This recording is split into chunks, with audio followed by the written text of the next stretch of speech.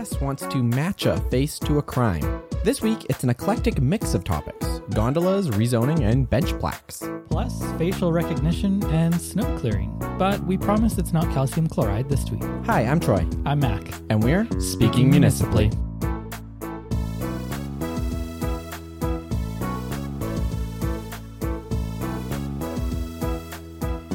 Welcome back to Speaking Municipally, episode 71.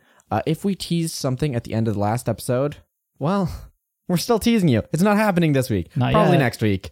Scheduling is very hard. But as per the schedule for every episode, it's time for the rapid fire segment. The Oilers won 8-3 in Calgary this week in a widely reported game that included quite a brawl that included the two goalies coming out of their nets and fighting. There really isn't a more apt metaphor for Albertan politics than two of the hardest workers continually punching each other in the face while a bunch of people who paid a lot of cash egg them on, even though none of it has anything to do with the point, which is putting a puck in a net. 3 catalytic converter thieves were arrested Tuesday morning after a witness spotted them sawing under a car and the police intercepted their getaway near Highway 21.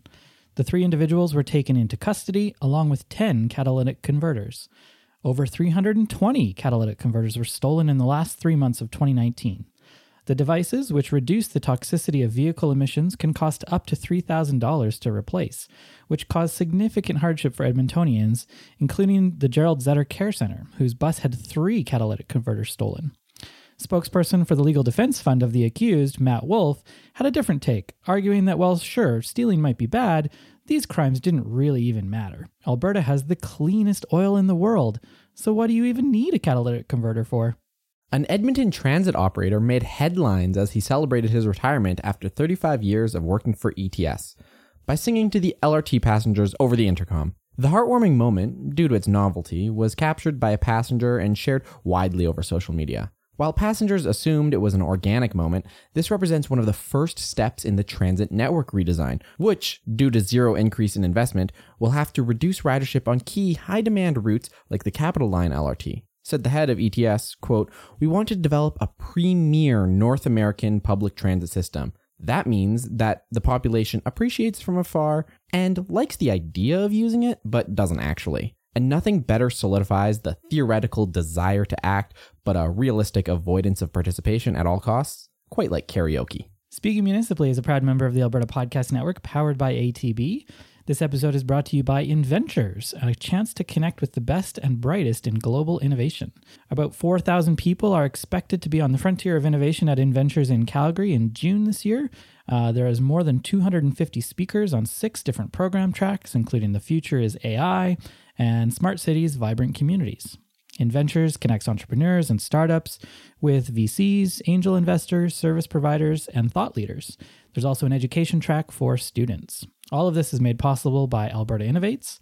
The conference runs June 3rd to June 5th, and tickets are only $399 if you buy before the end of April. If you're a student, you can get an early bird ticket for just $99. You can get your tickets and learn all about it at inventurescanada.com. What's a thought leader? You know, somebody who leads by thinking. Am I a thought leader as the host of this podcast? Oh, absolutely. A local thought leader. Great. You should add that to your bio. Well, award-winning thought leader. Which organization distributes thought leader awards? That's what I want to know. Also, what I want to know is how the gondola is still on the agenda. It passed city council this week.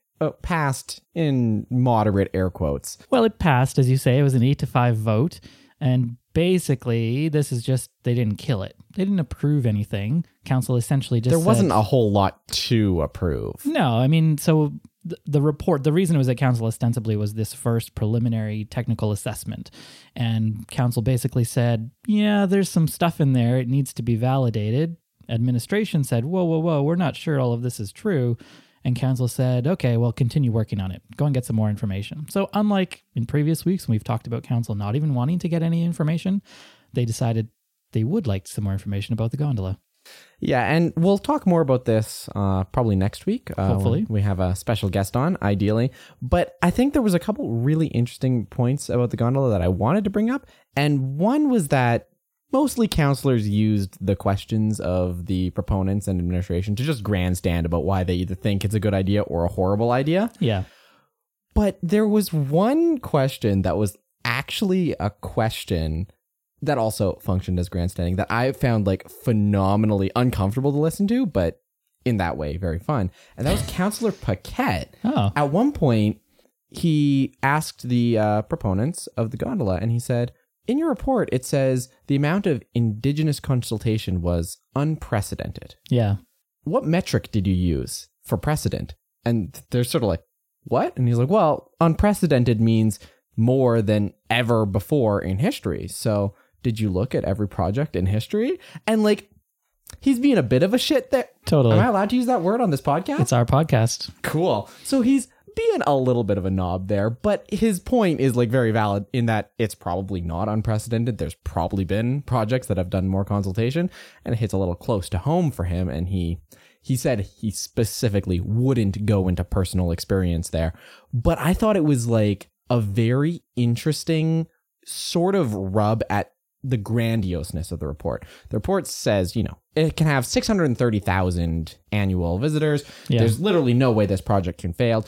The Indigenous consultation was unprecedented. And if that word isn't used in a specific and really true manner, it's just grandiose words being thrown out, how much of the rest of the report is true and how much is flowery language?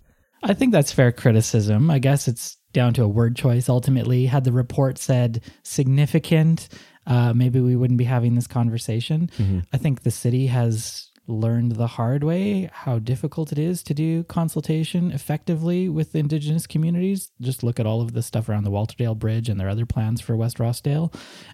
So it's actually encouraging that this is in the first report from Prairie Sky, and that you have people like Billy Morin, who was just named the Grand Chief of Treaty 6, supporting the project. Like that signals to me that there actually was some effective consultation done.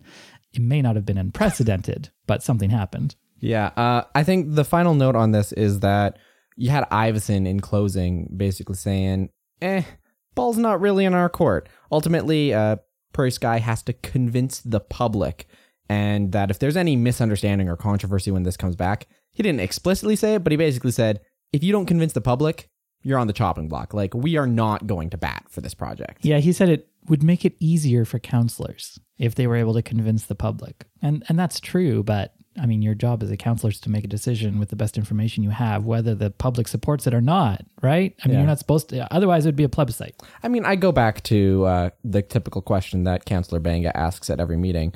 If I was a councillor and I had to convince my constituents about this, how would I do that? Nice. We'll move on to City Council this week approved a redevelopment of the Stony Plain Shopping Centre for mixed-use developments. Yeah, there was a few mixed-use developments at public hearing that were pretty interesting. One in Rossdale, there was one in Oliver called the Open Sky Tower. But the one that caught my eye was this Jasper Gates shopping center. And so the proponent wants to build a whole new community, essentially up to 1,000 dwellings, lots of commercial space, mixed-use buildings up to 10 stories in height, and up to 4 towers as high as 30 stories. So it's a significant development. One of the things that's interesting about it, of course, is that it's close to a future LRT stop on the planned Valley Line West. And it's a huge land use change because right now there's a lot of parking lots around there. So it's encouraging, although perhaps not surprising that council approved this.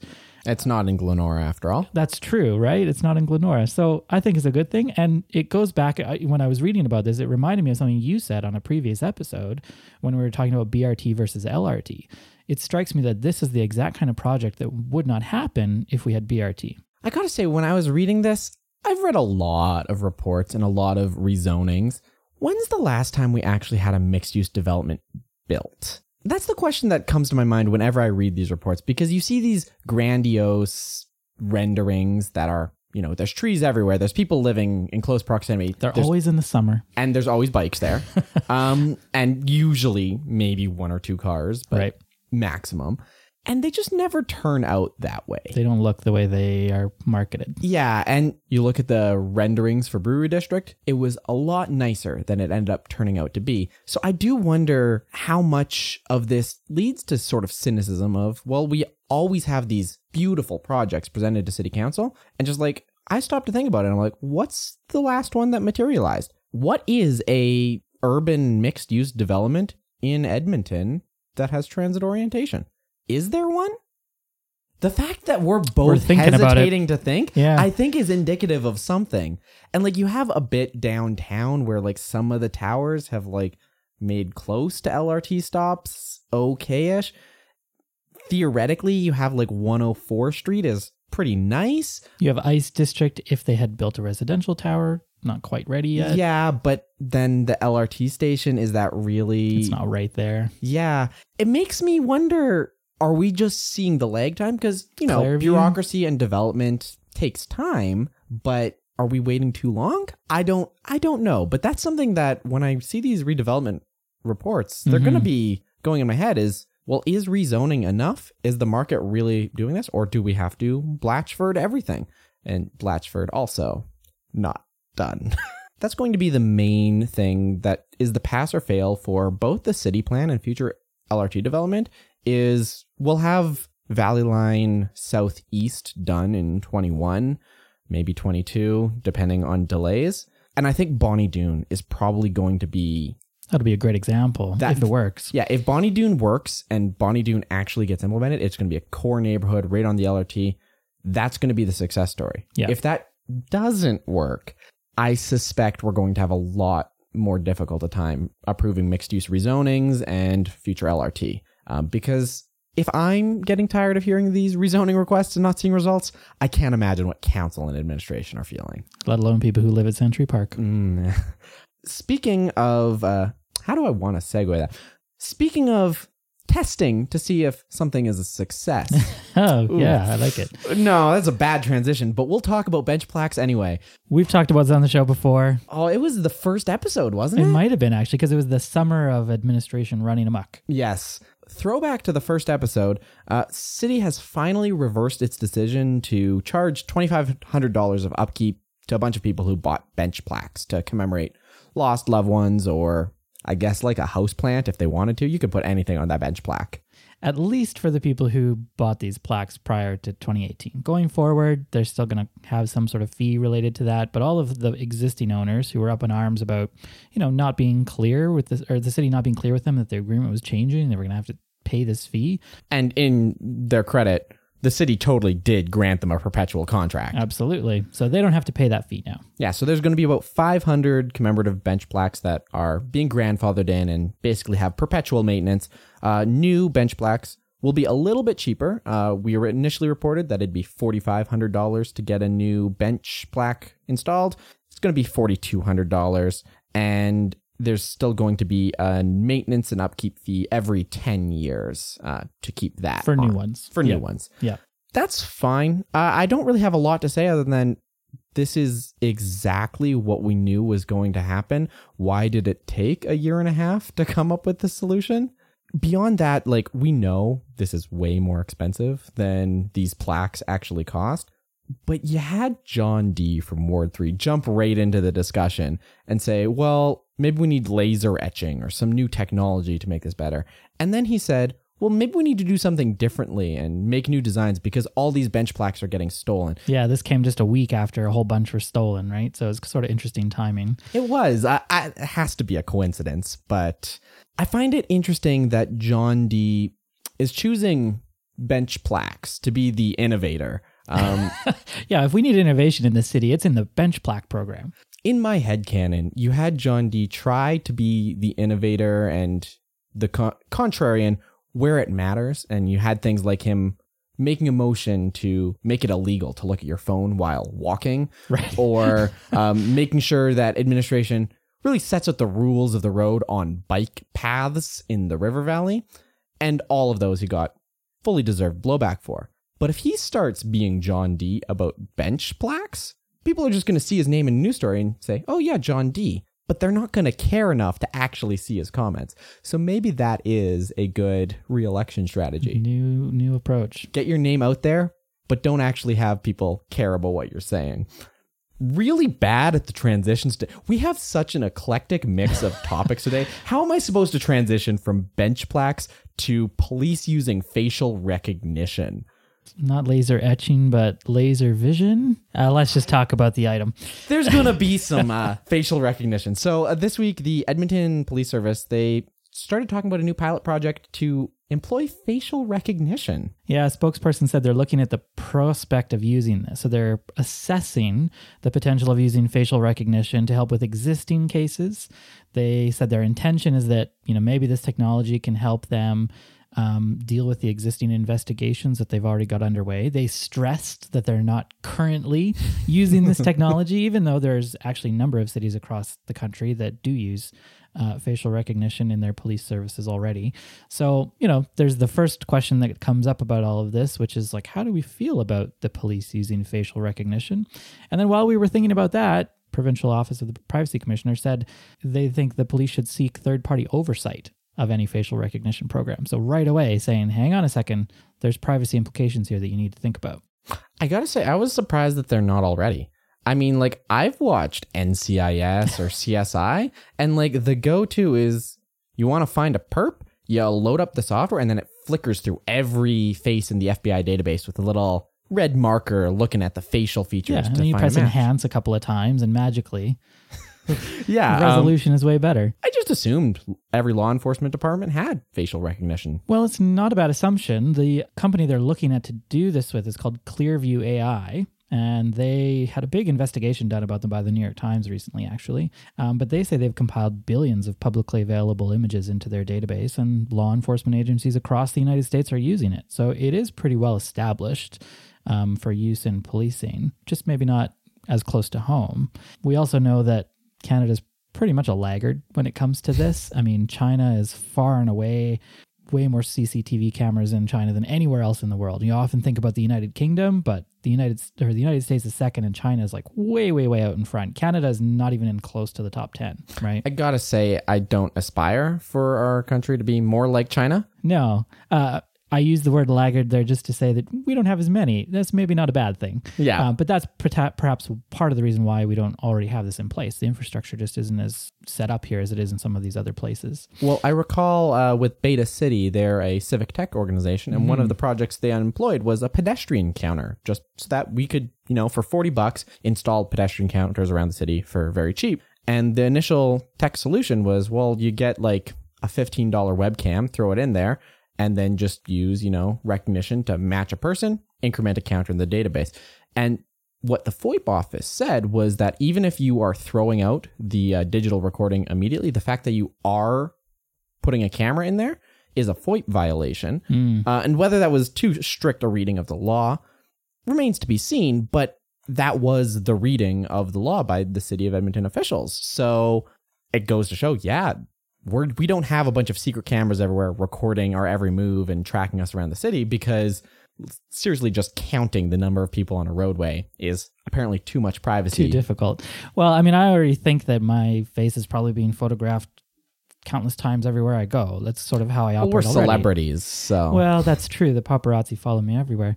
But I actually don't think that privacy is the big concern with all of this. I think the real concern with all of this is the opportunity for false positives and incorrect information or conclusions to be drawn from these systems. So we've heard all about AI algorithms that ineffectively screen people out because of biases that were built into the software, into the algorithms in the first place, trained on data, and it then makes false assumptions. So, for example, falsely identifying black faces compared to white faces.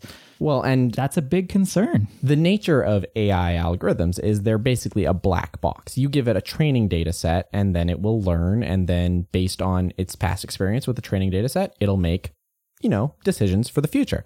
But if we base our assumption off, well, a training data set would have to be data that we already have, and we know that our existing police forces disproportionately target Indigenous and Black individuals for enforcement and carding, then what would a training data set look like? How could a AI trained with our existing enforcement data set not be biased against the same individuals that our human officers are currently biased against? So I agree with you there that the big concern is really what does the system do and how much can we trust this system? And I don't think necessarily regulations are going to solve that problem. Maybe that's part of it, but the technology is moving way more quickly than our ability to keep up with it in the law is.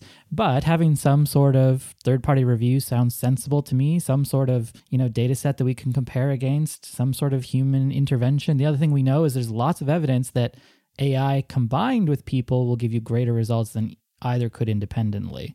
So as long as we're not relying on this without some kind of trained human eye also using the data to augment their decision-making abilities, then maybe that brings it to be less of a concern. Yeah. Speaking of concerns, oh my God, the transitions this episode.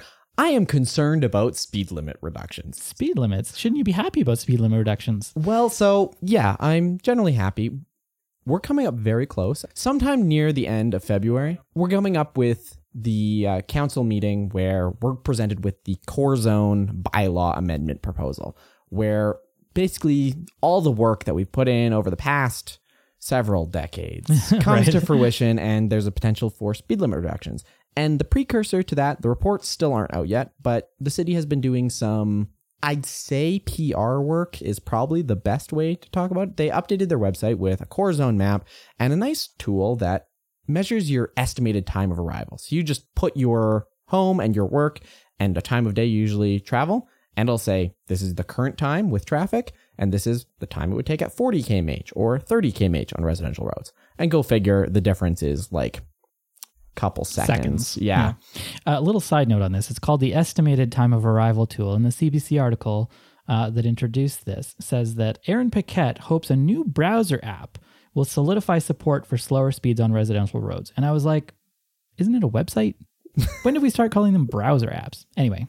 Apps are cool, Mac. Okay, Apps are cool. Sure. I think the really interesting proposal here is when we were fighting for the core zone, we were focusing exclusively on residential speed reductions because winnability. But in the back of our mind, we're talking about keeping people safe where they're walking and cycling and interacting with traffic. So naturally, you think about Jasper Ave and 109th Street, you think about White Ave. And we didn't touch that with a 10-foot pole, but administration thankfully is. Yeah. And in the proposal, they're saying a proposed reduction of 40 km/h on Jasper Ave and then White Ave between the White Ave bar portion. The part that's not...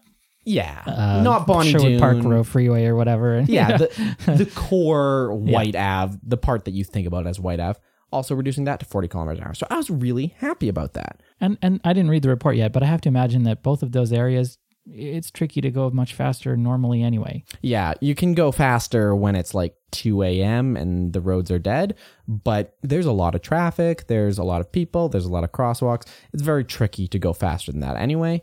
The fact that drivers can is, again, the problem. Yeah, that. yeah, of course. And one of the ways that this relates into the core zone is it's setting this 40 km/h on the interior core arterials. But again, the core zone proposal was just this core area of the city with reduced speed limits. In terms of broad residential speed reduction, we're still targeting a broader speed reduction across the city. And the proposal typically said 40 km/h over the rest of the city. Default 40 everywhere, right? Yeah, it'd be default 40. And then when you enter the core zone, it would be 30 km/h. And that's what we've all been talking about. That's what the Edmonton Journal articles, Bob Summers, everyone that's been talking about it has been talking about this context for broader speed reduction, because we can all acknowledge that 50 on our residential roadways is too fast. The data shows that. We just had to have the question of, well, we know that in the suburban neighborhoods, the road design is a bit too wide, too curvilinear to actually make infrastructure adjustments everywhere in the city. That would be too expensive and we wouldn't be able to physically do it quickly enough. And then setting it to arbitrarily low, 30 km/h, would feel frustrating to drivers. So that was where that compromise came from. So when a lot of people, I've heard feedback saying, well, these arterial roads, you said you weren't touching the arterial roads. How is this different?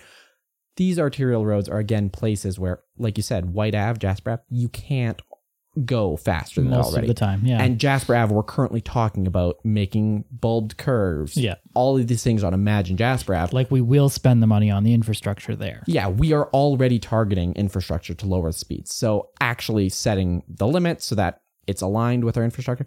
That all makes sense. So these are very good, positive changes. But again, we're going to see all of this come more, and we'll talk about this more in the future because the reports themselves still aren't released. We don't know exactly what the proposed bylaws that administration is proposing looks like. Again, with that, we don't know what signage requirements cost. All of these are still up in the air until the reports pretty soon will get released. One thing that was released this week was a global news article about residential blading. Yeah, I thought, well, we talk about snow removal on the podcast. Maybe we should talk about this. I will fully admit that I don't really leave my bubble of downtown except to come here, Troy. So I don't know that this is a problem, but apparently we haven't bladed the residential roads. So it is a problem, actually. I'm a cyclist, so I very rarely drive a car, but I've driven a couple cars, and it's a problem insofar as I'll turn off. I live right on a bus route, so my road's clear.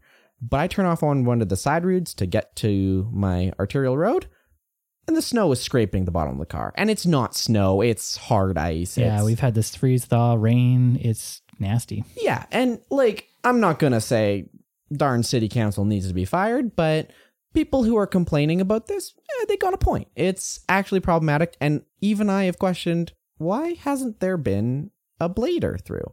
And did we get some answers on that? Well, Adam Grant, who's the general supervisor for the infrastructure and field operations at the city, said that it's about the temperature. He says, quote, "We've seen a lot of fluctuations in temperature throughout January, from an extreme cold snap to above zero temperatures in just a matter of 28 to 48 hours. And that put some challenges out there for operational crews." He promises that they're continuing to work through the city to maintain safe passage for our citizens. So I read the same reports. Do you have any sense of why that's a challenge for operational crews? I mean, when it was minus 40, I can imagine that being out there as a person working, that would be pretty uncomfortable, perhaps even unsafe. And so I can understand that.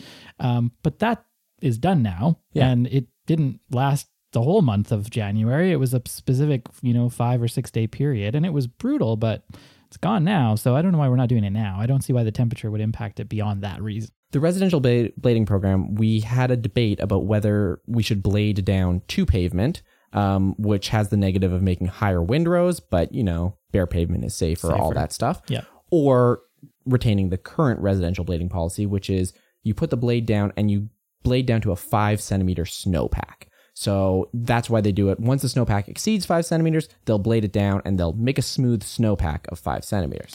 And how do they do that? Does somebody walk around with a ruler measuring 5 centimeters? They can set the ruler on the actual grader and then just set the blade 5 centimeters above the roadway height with wheels. I suspect it's far less precise than that, and that some places get bare pavement because what about a hill or a pothole? Sure. But if the temperature is above zero, you can't blade down to a snowpack because essentially there's going to be mush underneath. So as you run that blade a lot, you're going to create divots, you're going to create ruts and different slush areas, which just isn't better overall. One would ask, why don't they just blade down to the pavement if it's already melting? So I was literally just going to ask you that. One would correctly ask that question and send it in a 311 request to the city of Edmonton saying, hey, I just solved your problem. But he said we'll probably see blading soon. I hope so, because... this is kind of what the city was saying with the whole calcium chloride stuff, right? Administration wanted to be allowed to use whatever tools are necessary to clear the roads in the best way possible to make them as safe as possible. And if we didn't have to try to keep this artificial 5 centimeter snowpack, they could have done that. Yeah, I was trying not to tie this back to calcium chloride. Sorry, I had to go there. You went and done it. And as punishment for that, we're going to end the episode right here. Well, not quite right here, because we're going to tell you about the Tell Us World of Science, which is home of the Marvel Universe of Superheroes. It is only 10 days left. We're just about done. So if you want to go, now's the time to go. This is your call to action. Edmonton's the first and only Canadian city so far to host it, and it features more than 300 artifacts, costumes, props, and interactive elements that bring the Marvel Universe to life. You can travel through the mysterious mirror dimension of Doctor Strange, digitally transform into Iron Man, and pose for selfies with Black Panther, Spider-Man, and other iconic Marvel characters. Which I find it weird that just like, if I'm posing with someone, it's gonna be Benedict Cumberbund over there, that with his like cheekbones and Yeah, he's a good-looking man. But they've got a Spider-Man upside down. Yeah, but Spider-Man has like a spider mask on him. Any Spider-Man is the same. There's only one Bandersnatch Cumberwow. You can buy your tickets today at tellusworldofscienceedmonton.ca, and that's tellusworldofscienceedmonton.ca. And that's all for this week. Next week, we'll be back with... I'm not going to promise anything because we've been unreliable about that, but there will be an episode. Yeah. Until then, I'm Troy. I'm Mac. And we're Speaking municipally.